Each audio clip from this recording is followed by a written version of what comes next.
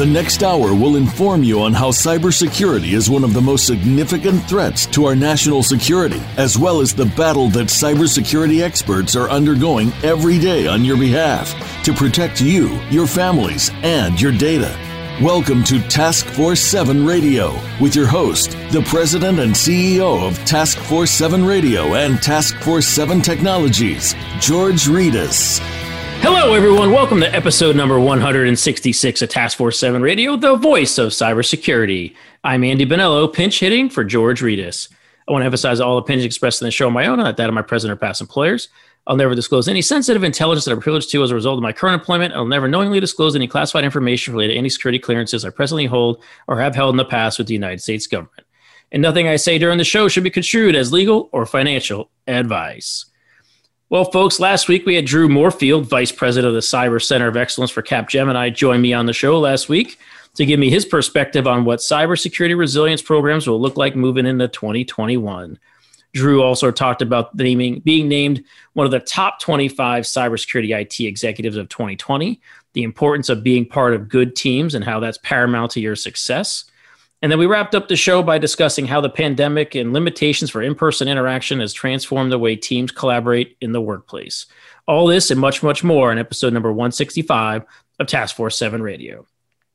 If you missed it, don't sweat it. You can find us everywhere on playback, folks. That's Cybersecurity Resilience in 2021 on last week's episode. That's episode 165 of Task Force 7 Radio.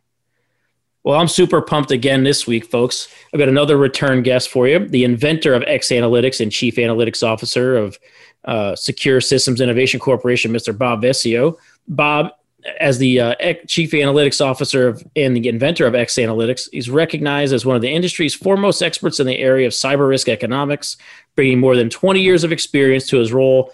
Bob is responsible for the creation and development of X Analytics, the company's proprietary patented method for measuring and modeling cyber risk.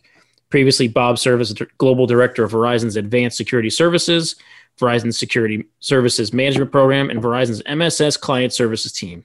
In his tenure, he was responsible for pre-sale support, product management, service delivery and operations, quality and assurance, risk modeling, and executive sponsorship. All right, folks. Well, it's my pleasure to welcome back to the show inventor and Chief Analytics Officer of X Analytics, Mr. Bob Vescio. Bob, welcome back to Task Force 7 Radio, buddy. Thank you. Thank you for having me on again. Yeah, man. Look, I love chatting with you. We've gone back a long time. We worked at Verizon together. You did some really cool stuff there that you've taken out into the market with the invention of X Analytics.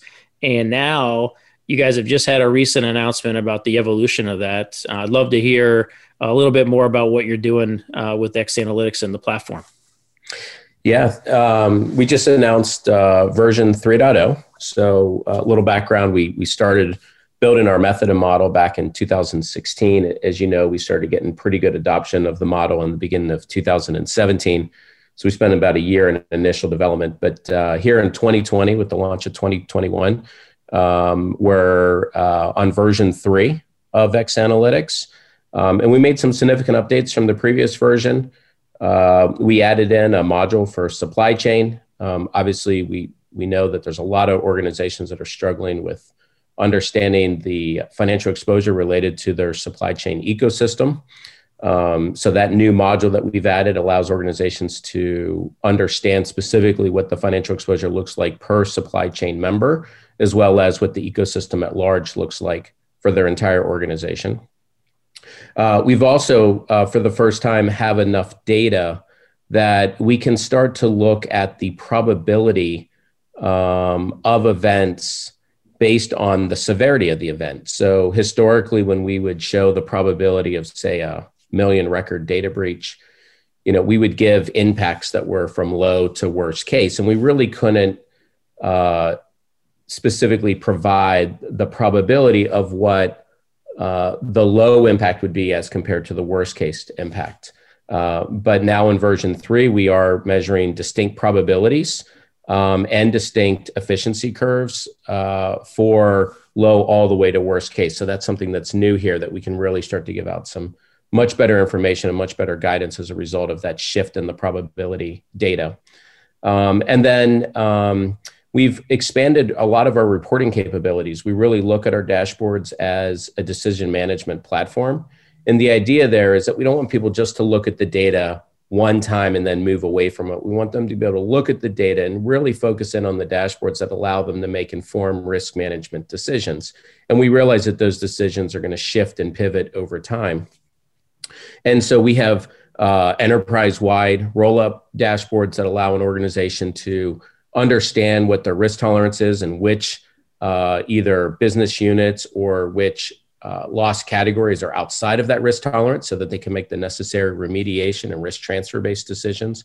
We have specific dashboards for risk transfer so that they can understand what specific scenarios would look like and how much of that risk may be transferable if that's something that they choose to entertain on their side. And then we have a whole new set of series of dashboards that are related to different frameworks. So for example, if you were a NIST cybersecurity framework shop, you could look at the NIST dashboards and specifically say, wow, where would I get the biggest improvement in my expected loss value if I were to concentrate on, say, the identify function or the protect function of NIST. So each of those NIST functions are laid out as possible what-if scenarios, and it would very clearly show where you could get the biggest improvement to expected loss if you focused in on the right NIST functions. We've also done the same thing with the NIST tiers. If you were currently, say, measuring somewhere around a 1.5, a NIST tier, so that's on a scale of 0 to 4. And if you were to move up to a NIST tier 2 state, then what would your expected loss value look like by just making that shift from a 1.5 to a 2.0? Same thing if you made a shift to a 2.5 or a 3 or a 3.5 or finally achieved a full 4-tier status. What would that expected loss amount look like? And then we've also done the same thing with the strict definitions within those tier groupings. And we tend to find is that a lot of our customers that are using those NIST dashboards can very easily look and say, wow, if I just put a lot of my attention in integrated risk management programs, then I could really make a significant shift in that expected loss value so that my world's going to look better over the next 12 months or 18 months or whatever that time frame happens to be. Right. So when you talked a little bit about the risk transfer portion of cyber insurance, right? Are you seeing any, I know years ago there was still a little bit of, I'll call it tension between the CISO community and cyber insurance as it relates to, well, if I have to transfer the risk, maybe I'm not doing my job right. I feel like that's shifted in a different direction and I feel like that may not be there, but are you seeing, CISOs enjoying being armed with the understanding of how much risk I can transfer and what I need to invest in? What are you seeing there? We're seeing some of that. What we're tending to find, Andy, is that when organizations purchase, say, X Analytics Enterprise, which is sort of our premier offering in the marketplace, it's really a joint purchase where it's not only the chief information security officer that's gone in on the purchase, but it's also the chief risk officer that's gone in on the purchase. And the chief risk officer is specifically focused on making that transfer decision for the organization. And we tend to find is that some of our customers are self-insured, so they can look at those transfer dashboards as a way to figure out if they have enough money on reserve for self-insured entities. And other cases, if they're looking to seek out insurance from, say, like a carrier, then they can use those transfer dashboards to determine, first, which insurance components do I need to purchase? As you and I both know, the components for data privacy are different than the components for something, say, like ransomware, because you don't get that extortion coverage. Or if business interruption is your big concern, then you need to make sure that you get the right components for business interruption. So that's one part of it, just making sure that they're getting the right components. The second is to make sure that they purchase a limit or sublimits that are related to their specific profile, their specific business. And we tend to find is that even today, a lot of those insurance decisions are under-purchased. And I hate to continue to use the Equifax case as an example, but now we're looking at a total of $1.7 billion of total damage. They were insured and it paid out in full for $125 million. But that just shows that that massive void between what's being purchased as insurance as compared to what total damages look like post cyber incident. And I think those chief risk officers are trying to figure out how to get the right amount purchased so that if they were to have a significant event or a catastrophic event, that there would be some protection for the shareholders and some protection for the organization in itself. The chief risk officers still today want to make sure that they're helping out the chief information security officers want to make sure that they're still helping out the chief risk officers. But I tend to find that they're still very focused on due diligence and due care for their business. So a lot of what they're focusing on is shifting budgets and remediation efforts to focus on the right things versus the wrong things. And I think that's going to that trend's going to continue to take place as we go through 2021. Even though they're concerned about risk transfer, it's not really fundamentally the key part of their job. But I'll pause there, Andy, to see if that answers your question. Yeah, no, it's good. And I'm curious to get your take too. Just, cyber economics. I mean, look, I think there's going to be, I would expect at some point, maybe this year, there'll be a category within the analyst community around cyber economics. There's just so much happening in this space, and you're obviously at the forefront of it. Do you feel like the concept of cyber economics is being driven mainly because of insurance or from boards? Or do you think the CISO community is saying, no, I really need this? Are the CISOs being reactive to this, or are they being proactive to measuring in dollars? Yeah, I still think it depends on the organization and the maturity of the CISO. And I don't mean maturity in any sort of negative way either. Clearly, when you look at risk from an enterprise-wide view, and all risk, right? Real estate risk, casualty, it doesn't matter, right? When you look at risk from an enterprise-wide view, a lot of those risk understandings are in some sort of financial detail. And cyber still today happens to be one of those risks when it finally does roll up into that enterprise-wide view where it's related to historic metrics, mean time to repair, how many tickets are being closed, how many vulnerabilities are being remediated, or, even things like what is our alignment to a particular framework? Are we SOC 2, SOC 3 certified? Do we have our ISO 27001 certification? That tends to be the message.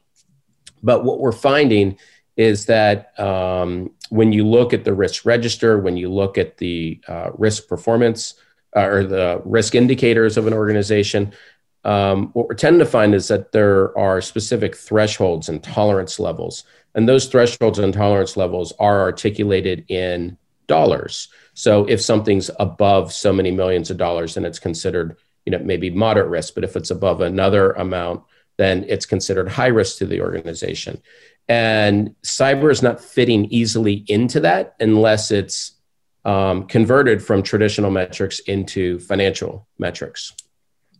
Now, the corporate directors, the executive leadership team, including the chief risk officer, they really want to understand what cyber risk means in financial detail. So I think they're part of that shift, part of trying to get that understanding, because it allows them to compare it to other risk in the business, and it also allows them to make necessary decisions in an informed method, where I still think that there are CISOs out there that are uncomfortable with shifting from traditional metrics into financial metrics. And the main reason for that is that I think that they're afraid that their budgets are going to disappear. If they show an expected loss that isn't all that significant, then it may be interpreted as, oh, wow, then we can reduce your budget. And I think that fear is going to fade over time, but I think there's some of that leftover fear from what's occurred in the past. And as the CISOs are really becoming embedded with the executive leadership team, with the corporate directors, through recurring board meetings, or even more closely bound to the chief risk officer, then I think they are very openly adopting that transformation of traditional metrics into financial metrics. Yeah. Again, Andy, I'll pause here to say it makes a lot of sense, man. Look, I got tons of questions for you. We're going to take a quick break. So, hey, if you're a social media junkie, don't forget to follow TF7 Radio on your favorite social media platform. Follow us on Twitter, LinkedIn, Facebook, and even Instagram by searching @TF7 Radio. And you'll be connected to the extended TF7 family and on your favorite social media platform. For inquiries regarding sponsoring the show or suggestions for topics or guests, please email George directly at george.reedus@tf7radio.com. That's george.reedus@tf7. That's with the number 7, folks, radio.com. We're going to pause for quick messages from our sponsors, then we'll be right back with inventor and chief analytics officer of X Analytics, Mr. Bob Vesio. So whatever you do, don't go away. You're listening to Task Force 7 Radio, the voice of cybersecurity. Become our friend on Facebook. Post your thoughts about our shows and network on our timeline. Visit facebook.com/Voice America. As CISOs manage known malware attacks, they also contend with the unknown unknowns. With 24/7 hacker innovation, where do CISOs place their next security investment bet? Find the answer with SINET. With forums and public and private partnership dinners in Toronto, London, Singapore, Tokyo, and across the U.S., SINET is a mission-focused, purpose-driven global community, advancing the next generation of cybersecurity solutions. As an entrepreneurial ecosystem super connector, SINET brings innovators, top cybersecurity professionals, solution providers, investors, and government executives into a collaborative alliance. Join SINET's global community to empower your organization and the industry to defeat hackers with cybersecurity's next generation of innovation. Learn more at security-innovation.org or Google SINET, S-I-N-E-T. Have you friended us on Facebook yet? Why not? Just go to facebook.com/Voice America or search for the keywords Voice America. Once you are part of our Facebook network, you'll receive daily messages about what's happening with our shows, this week's featured guests, and new happenings at the Voice America Talk Radio Network. And you can add your voice to the always active discussions on our timeline. Just go to facebook.com/Voice America or search for Voice America.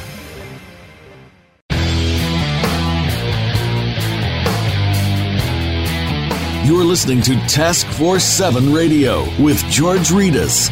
If you'd like to find out more about our program, please visit the website at taskforce7radio.com. Again, that's taskforce7 with the number 7 radio.com. Now, back to this week's show. Here again is your host, George Ritas. Welcome back to Task Force 7 Radio, the voice of cybersecurity. We're back with inventor and chief analytics officer at X Analytics, Mr. Bob Vesio. So, Bob, you guys have been building this thing for a little while. I've been really, watching the growth of it. It's super cool. But I don't, you guys do some stuff on social media, the recent announcement, but it's not like you guys are that, well known out there other than your own personal stuff, right? And you're starting to get a lot of traction. And I'm curious to get your take on just kind of what's driving people to reach out to all of you proactively and kind of what's that look like? Yeah, so I think you're right, Andy. We're a small group, right? And so we don't have a massive selling arm or marketing arm. So everything that's been accomplished has really been accomplished through grassroots efforts. Even though we are a small organization, we do have a pretty interesting presence. I'll give an example. We sit as board members on the Internet Security Alliance. So that's been really good for us to get out some of our thoughts and messages related to understanding cyber economics. And of course, from the Internet Security Alliance, we've had folks learn about us and then reach out directly to us, which has been wonderful. As part of the Internet Security Alliance, we've also helped author components of the NACD Handbook, which is the National Association of Corporate Directors Cyber Handbook. And we are mentioned in there. We're one of the footnotes, or actually we're one of the few organizations that's actually listed in the footnotes. So through the NACD Handbook, we've had folks reach out to us as well, which has also been quite wonderful. And then, really everything else has just been through our channel partners. So obviously, we've talked about how AIG is using our method and model as part of their underwriting platform. So we get leads through our AIG relationship. But, we also just have folks that we know in the industry or that we speak at events. And after those events, then people reach out to us and want to know more about our organization, want to know possibly how we could help them out with some challenge or tasks that they have. Yeah, the NACD thing I think is fascinating, right? If you think about, the constant theme in the CISO community around, presenting to the board, what does the board care about? How do I translate cyber into language that board members speak? What are those conversations like coming from the other side, right? the board members like, I'm going into this board meeting to meet with the CISO again, and I'm hearing about mean time to respond and containment metrics and vulnerabilities. Like, what's that top-down conversation sounding like amongst the board of directors? What we hear more often, Andy, is that from the corporate directors, they look at being in business as taking on risk, which I think in some ways is different than how we in the cybersecurity community have been trained to think, right? We think if we see a risk, then it's something that needs to be remediated. But the corporate directors understand that you have to take risk in order to make money. So they're always willing to take risk. The question is, where is the calculated risk, and then where does it become uncalculated risk? And so they, really do want to understand what cyber means in financial detail so that they can take that calculated risk. And they may very easily decide, look, we don't have a major problem related to cyber. We can very easily absorb that expected loss. We hear that a lot, right? They want to know that answer because they want to find out if it's something that they can absorb or tolerate. And if it's not, then, we just want to make sure that we're making progress towards some future state that gives us that comfort, that gives us that ability to just absorb that risk. And that tends to be the theme conversation. Now, of course, there are also legal and regulatory responsibilities by the corporate directors, so they don't want to ignore those details. So if they're publicly traded, if there were a cyber incident, they want to know that they have the ability to report out to the shareholders on what the possible range of damage could be. They feel that is an obligation. But, that's just one example of regulatory and legal responsibility that the board has related to cyber. And they do want to make sure that they continue to honor those responsibilities. Right. Yeah, makes sense. So, what's look, obviously SolarWinds and the recent FireEye breach and all that stuff, TeamCity, everything going on there has created a, heightened sense of awareness around supply chain. I mean, it's been going on in the industry for quite some time, but I think now it's really like, probably hitting home at a greater level than maybe it did, a couple of years ago, right? Or, the ransomware threat's been there and people are seeing that and it's continuing to grow. But I think now we're kind of at a point where it's like, wow, like you finally have this example of extremely sophisticated attackers that are not cyber crime or financially motivated necessarily, attacking supply chain in a very different way, and the ability to detect that. And, are you getting sense that, people want to evaluate their supply chain a little bit differently from a cyber risk quantification perspective? We do. There in the supply chain world, and Andy, I know this as well as I do. Traditionally, there's been a mechanism of pushing out these big questionnaires to all of the suppliers. And it was just a way to get some information about, how well are these suppliers handling cybersecurity. And it didn't really matter the context of the supplier or the supplier profile. It was really just, we need to understand some basic information. Here's the 200-question questionnaire. And in some cases, organizations have been lucky with getting those questionnaires filled out. In other cases, they haven't been lucky. But those questionnaires in general have created a very protracted procurement process with onboarding new suppliers or even renewing current suppliers. And we do find that there's a push to find ways to find efficiency in that process. It's costing organizations a lot of money, even to the supplier as they're filling out those questionnaires. It's costing them money because that's time that they're spending where they could be spending elsewhere. And there's a low tolerance threshold for continuing down that path. So I think organizations are looking for efficiency. Well, the security rating solutions out there offer some of that efficiency, right? You could just go in and look up, for example, SolarWinds or Splunk or Microsoft or AWS or whatever it happens to be, and very quickly through the rating solutions, you could get something that looks like a credit score or something that looks like an A, B, C, or D score, and from there you could maybe avoid getting some of those questions initially that you wanted answered from that supplier. The flaw in both of those cases, Andy, is that they don't consider the supplier context. So if you have a supplier that's performing an HR function, there are certain things you want to know about that supplier.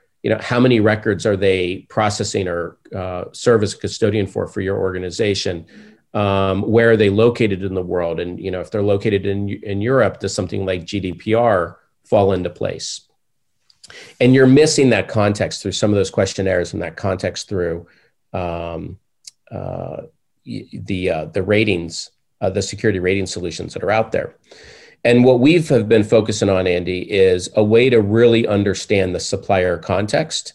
And by understanding the supplier context, then you can determine how deep you want to go in understanding the cybersecurity controls that are in place.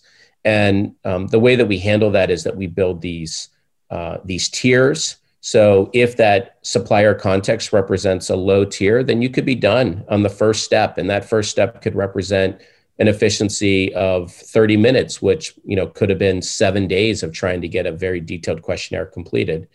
If you decide that tier is higher than low, if it's something like moderate or high, then you may decide to go deeper and get more control questions from that particular supplier so that you can better understand the cybersecurity practices that exist within that supplier context.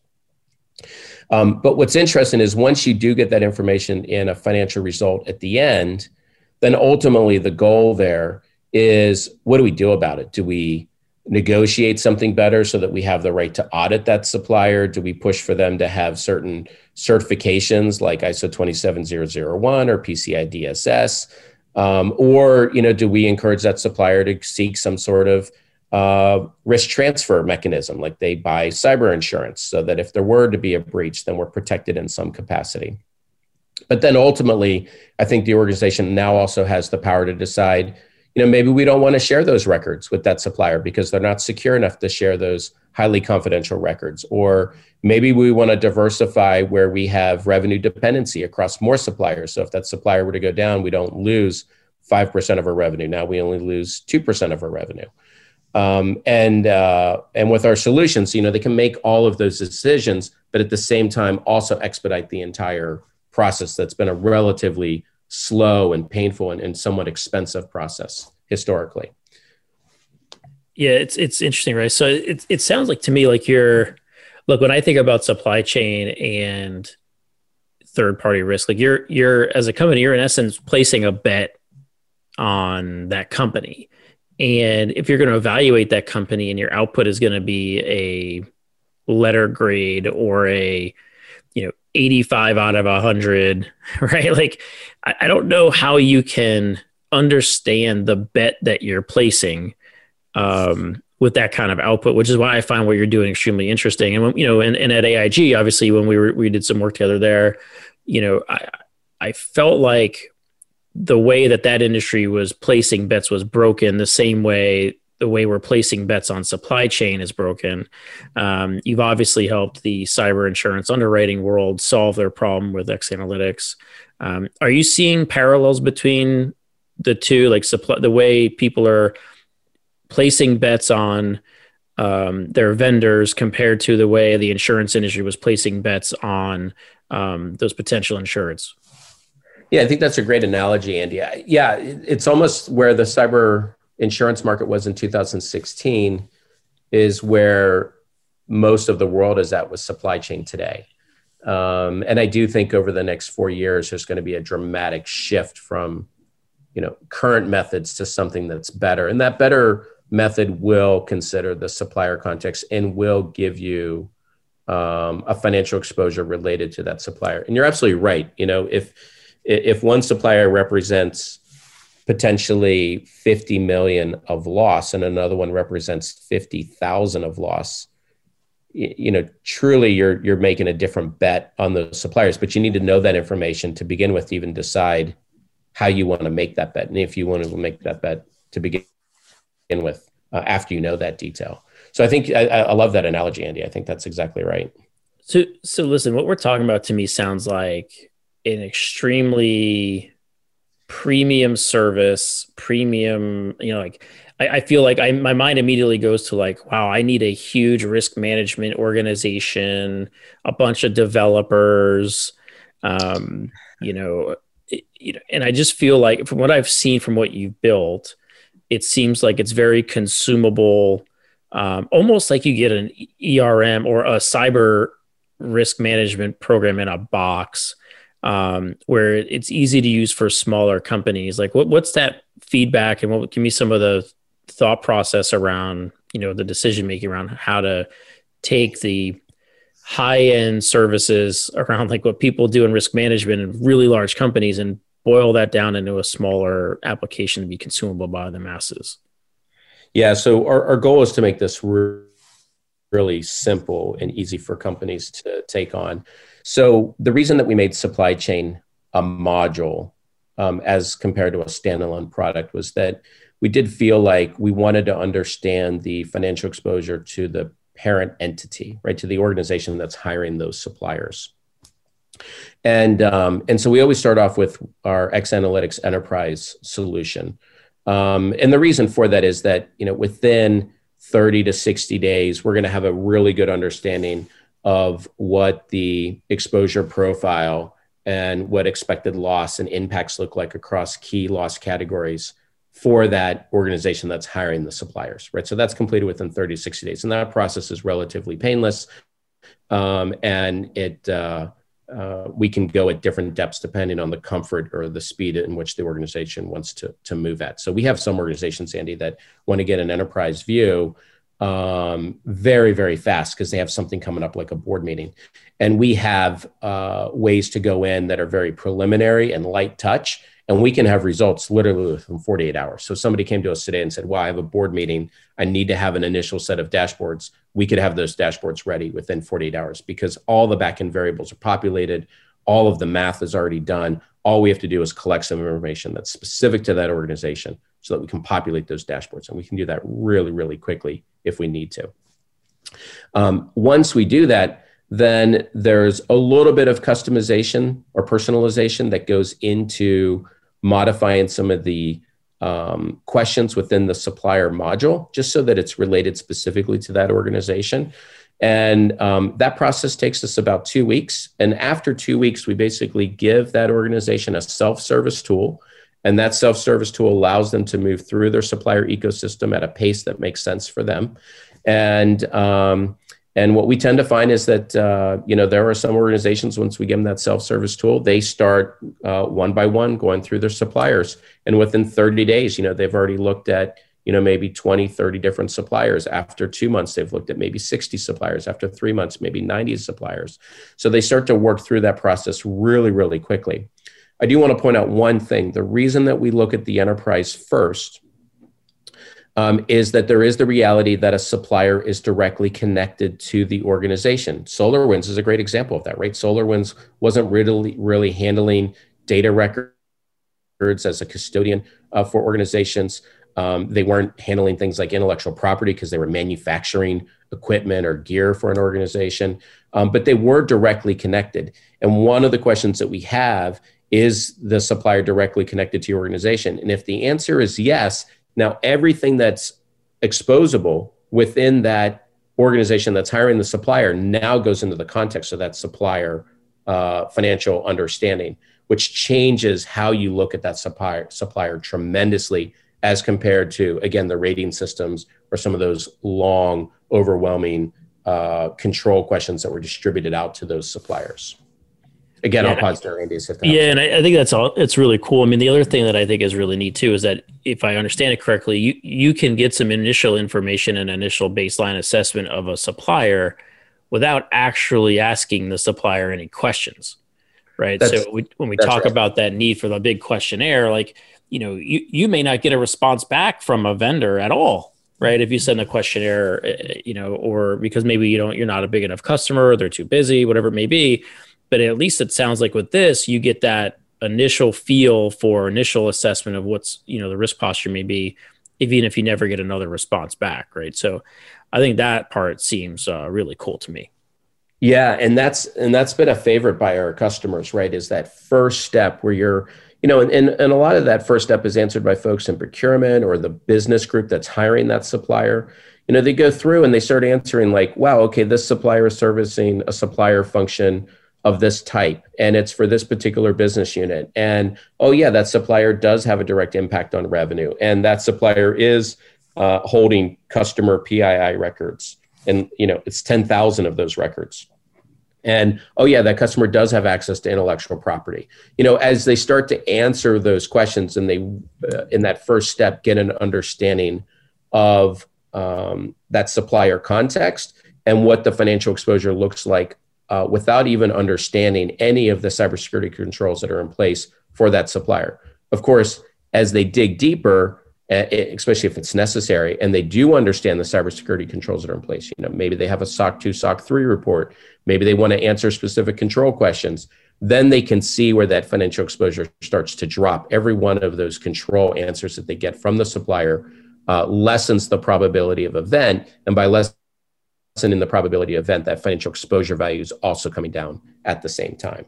So it can be beneficial not only for the supplier to go through that process, but also for the organization that's hiring that supplier to go through that process to get a better understanding of that financial exposure related to that supplier. Yeah, I mean, it just seems to me like you're creating a partnership amongst the two companies doing business together where you can have a better understanding of each other's shared risk, as opposed to just, a legal compliance. Yep, I checked it. We did it. This is what they told us at that time. So when we have a problem, we can go back to them and say, at this point in time, you said this is what you had. Which I like that concept, especially if you start to get into your critical vendors, right? Your highest level tiered vendors. And you need to have that partnership because it's just the risk can be too great, right? And I think that's a really, really great thing. But Bob, are you starting to see certain industries kind of come on board a little faster than others? In the supplier context, we are getting a lot of interest from folks in the mining industry and the manufacturing industry, of course, because they have, really interesting supply chain ecosystems. Obviously, the technology companies are coming to us because, even though they themselves are a supplier, right, to many organizations, they also depend on third parties and supply chain, right, to run their organizations. So we're getting a lot of interest from the technology companies that are out there as well. The area that I'm surprised that we're not seeing more and more interest of, especially here based on 2020 results, is the healthcare industry. We really don't get a lot of healthcare organizations reaching out to us. I'm not exactly sure why. But most of our customers are in, things like the manufacturing, mining, energy, technology, financial services, life sciences, which is a little bit of healthcare, but not entirely healthcare. That's really where we're getting most of our interest from at this point, Andy. Yeah, it's cool, man. Really cool. I would definitely be interested in understanding kind of what do you think is next for, the future of cyber economics and just kind of where do you think this goes? Well, I think, and this is already being talked about under the Biden administration, if DHS starts to put together metrics related to control effectiveness, I actually think that's going to be a good thing. And that is going to help feed the models that are cyber economic models, even like ours. We do all that work on our own today by aggregating major intel sources. But if that were to be something that was publicly available from the federal government, I do think there would be an improvement. There'd be less bias in the data set as more and more entities are feeding into DHS. So I could see that as being a really, really good thing, right? And it allows lots of organizations to be leveraging the same source of data. Just like some organizations today are using the US CERT data or data that's coming out of Veris. So that would be good, right? And that could help cyber economic efforts. We are seeing that organizations like MIT are trying to put together models that are similar to what we've already have in the marketplace. I don't think they're necessarily doing it from a commercial standpoint, but they're doing it more from an academic standpoint. So I think there is a growing interest in getting these models developed from an academic level, and it maybe even introduced into the educational process for folks that are wanting to do cyber economics as a career, which, Andy, back when you and I went to college, right, that wasn't even considered. Computer science was barely a thing when you and I went to college. And then I think that, at a certain point, boards, and we're hearing this right through the NACD and through the Internet Security Alliance, I do think that boards are going to start expecting where all reporting of cyber is done in a financial way, and so that it can be integrated in with all the other risk for an enterprise risk management perspective. And I do think that's going to be an initiative that's started by the corporate directors and eventually bleeds out to all of the Fortune 500 and Fortune 1000 companies, but over time will just be something that's natural to every organization, like filing taxes is natural to every organization in the United States. I think it's just going to become something that everybody's used to over the next 3 to 5 years. Yeah, really interesting stuff, Bob. All right, we got to take another short break to hear from our sponsors, but don't go away, folks. We'll be right back with more from inventor of and chief analytics officer of X Analytics, Mr. Bob Vescio. You're listening to Task Force 7 Radio, the voice of cybersecurity. Become our friend on Facebook. Post your thoughts about our shows and network on our timeline. Visit facebook.com/Voice America. As CISOs manage known malware attacks, they also contend with the unknown unknowns. With 24/7 hacker innovation, where do CISOs place their next security investment bet? Find the answer with SINET. With forums and public and private partnership dinners in Toronto, London, Singapore, Tokyo, and across the U.S., SINET is a mission-focused, purpose-driven global community, advancing the next generation of cybersecurity solutions. As an entrepreneurial ecosystem super connector, SINET brings innovators, top cybersecurity professionals, solution providers, investors, and government executives into a collaborative alliance. Join SINET's global community to empower your organization and the industry to defeat hackers with cybersecurity's next generation of innovation. Learn more at security-innovation.org or Google SINET, S-I-N-E-T. Have you friended us on Facebook yet? Why not? Just go to facebook.com/Voice America or search for the keywords Voice America. Once you are part of our Facebook network, you'll receive daily messages about what's happening with our shows, this week's featured guests, and new happenings at the Voice America Talk Radio Network. And you can add your voice to the always active discussions on our timeline. Just go to facebook.com/Voice America or search for Voice America.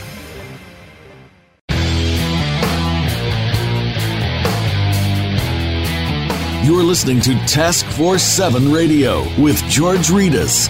If you'd like to find out more about our program, please visit the website at taskforce7radio.com. Again, that's taskforce7 with the number 7 radio.com. Now, back to this week's show. Here again is your host, George Ritas. Welcome back to Task Force 7 Radio, the voice of cybersecurity. We're back with inventor of and chief analytics officer of X Analytics, Mr. Bob Vescio. All right, Bob, look, cyber economics is still new. Like you said, there's no PhD yet in cyber economics, I don't think. We're still working through this as an industry. You've invented a lot of the new modeling.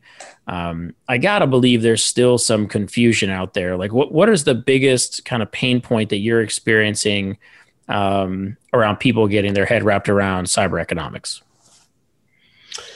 Yeah, that's a great question, Andy. We still find that there's a lot of confusion and misunderstanding between the impact of an event and expected loss. Expected loss is the consideration of all probabilities multiplied by impact. And so, when you look at expected loss, we'll just make this really simple. Say that an organization has $1 million of annual expected loss. That means that, based on all the possible probabilities of the different types of cyber incidents that could take place across a set of loss categories like data breach and business interruption, that aggregated amount is $1 million. Now, that $1 million isn't going to exactly occur every year, but based on probability over time, you're going to see what translates to about $1 million of damage as you stack up the years. But, it's going to come in really odd times, right? Like maybe one year you'll have 2 cyber incidents that relate to $5 million of total damage, or maybe you have one really significant event on year 5 that represents $100 million. And we see that, right? We see these abnormal returns in the way that things happen within organizations. So, but that expected loss is really just a guide to give you an understanding of all those probabilities and all those impacts on what you could be looking at from a financial exposure standpoint on an annual basis. Impact is what is the result of a cyber incident. So if I were to have a data breach and that data breach were 500 million records, what would that financial result look like? And what's interesting is that, at a certain point, every organization is going to have an incident that's going to lead to an impact. Whether that impact is insignificant or highly significant is going to depend on a wide range of variables. But the reality is at some point, something's going to take place. So to help people understand this, I talk about hurricanes in Florida. Obviously any home in Florida is prone to a hurricane. At some point in the history of that home, a hurricane may go by. And you're paying out on insurance on an annual basis for the damage that could occur from a hurricane. And that premium for that insurance is considering some of that expected loss amount. The deductibles considering some of that expected loss amount. And over enough years, the bet is being hedged that at some point, some of those homes are going to be damaged by a hurricane. And sure enough, if a hurricane does go through and it wipes out the entire home, that could represent $1 million of loss because that home was valued at $1 million. And the reason I mention this, Andy, is that I think organizations need to make risk management decisions based on both realities. One is, do I want to do things to lower my probability of event? And if I do those things, do I look at a better expected loss on a per annual basis? And do I get that expected loss to something where I'm comfortable, where I'm willing to take on risk, but it's calculated risk, as we were talking about earlier. But on the other lens, if I were to have an event, whether it's a massive record data breach or a 48-hour business interruption or a ransomware event, whatever it happens to be, then am I prepared for that? Do I have the ability to absorb such an impact? Even if it's low probability, do I have the ability to absorb such an impact? And if I don't, what are the things that I can do to help prepare for that? Could I buy insurance to cover some of that impact? Could I make other decisions like maybe selling off a portion of my business or maybe diversifying a portion of my business so that if that impact were to occur, it wouldn't be as great as I'm looking at today? But I feel that organizations really need to make a decision based on understanding those impact amounts and what those impacts could look like, even if they're catastrophic, but at the same time, understanding the things that they could do related to that expected loss and lowering the probability of event. Now, one really interesting thing, and we hear this all the time, Andy, that's related to those two things, is even though I'm putting better controls in place, for the most part, better controls never change the impact of an event. That impact amount stays relatively the same. Yes, there are some things that can make it a little bit higher, a little bit lower, depending on circumstances. But for the most part, the impact of that event is going to be what it is, just like if a hurricane wipes out the home, the full damage of that home is what it is. And we really want organizations to understand the difference between those two things, that expected loss and the impact of an actual event. And Andy, I'll pause here to see if that helped. Maybe there's some questions that you're thinking of. Yeah, no, it's perfect, man. I really just want to finish up the show with getting that view out there. I wanted to make sure that, people understood like kind of a little bit deeper in an XA and the world of cyber economics. We did a great job with that. Bob, I really appreciate you coming on the show, buddy. Yeah, absolutely. Andy, thanks for having me and happy to do this again. All right, bud. We'll have you on again soon. All right, folks, time for us to bounce up and out of here. Thanks for tuning in. You're listening to Task Force 7 Radio, the voice of cybersecurity. Stay frosty out there.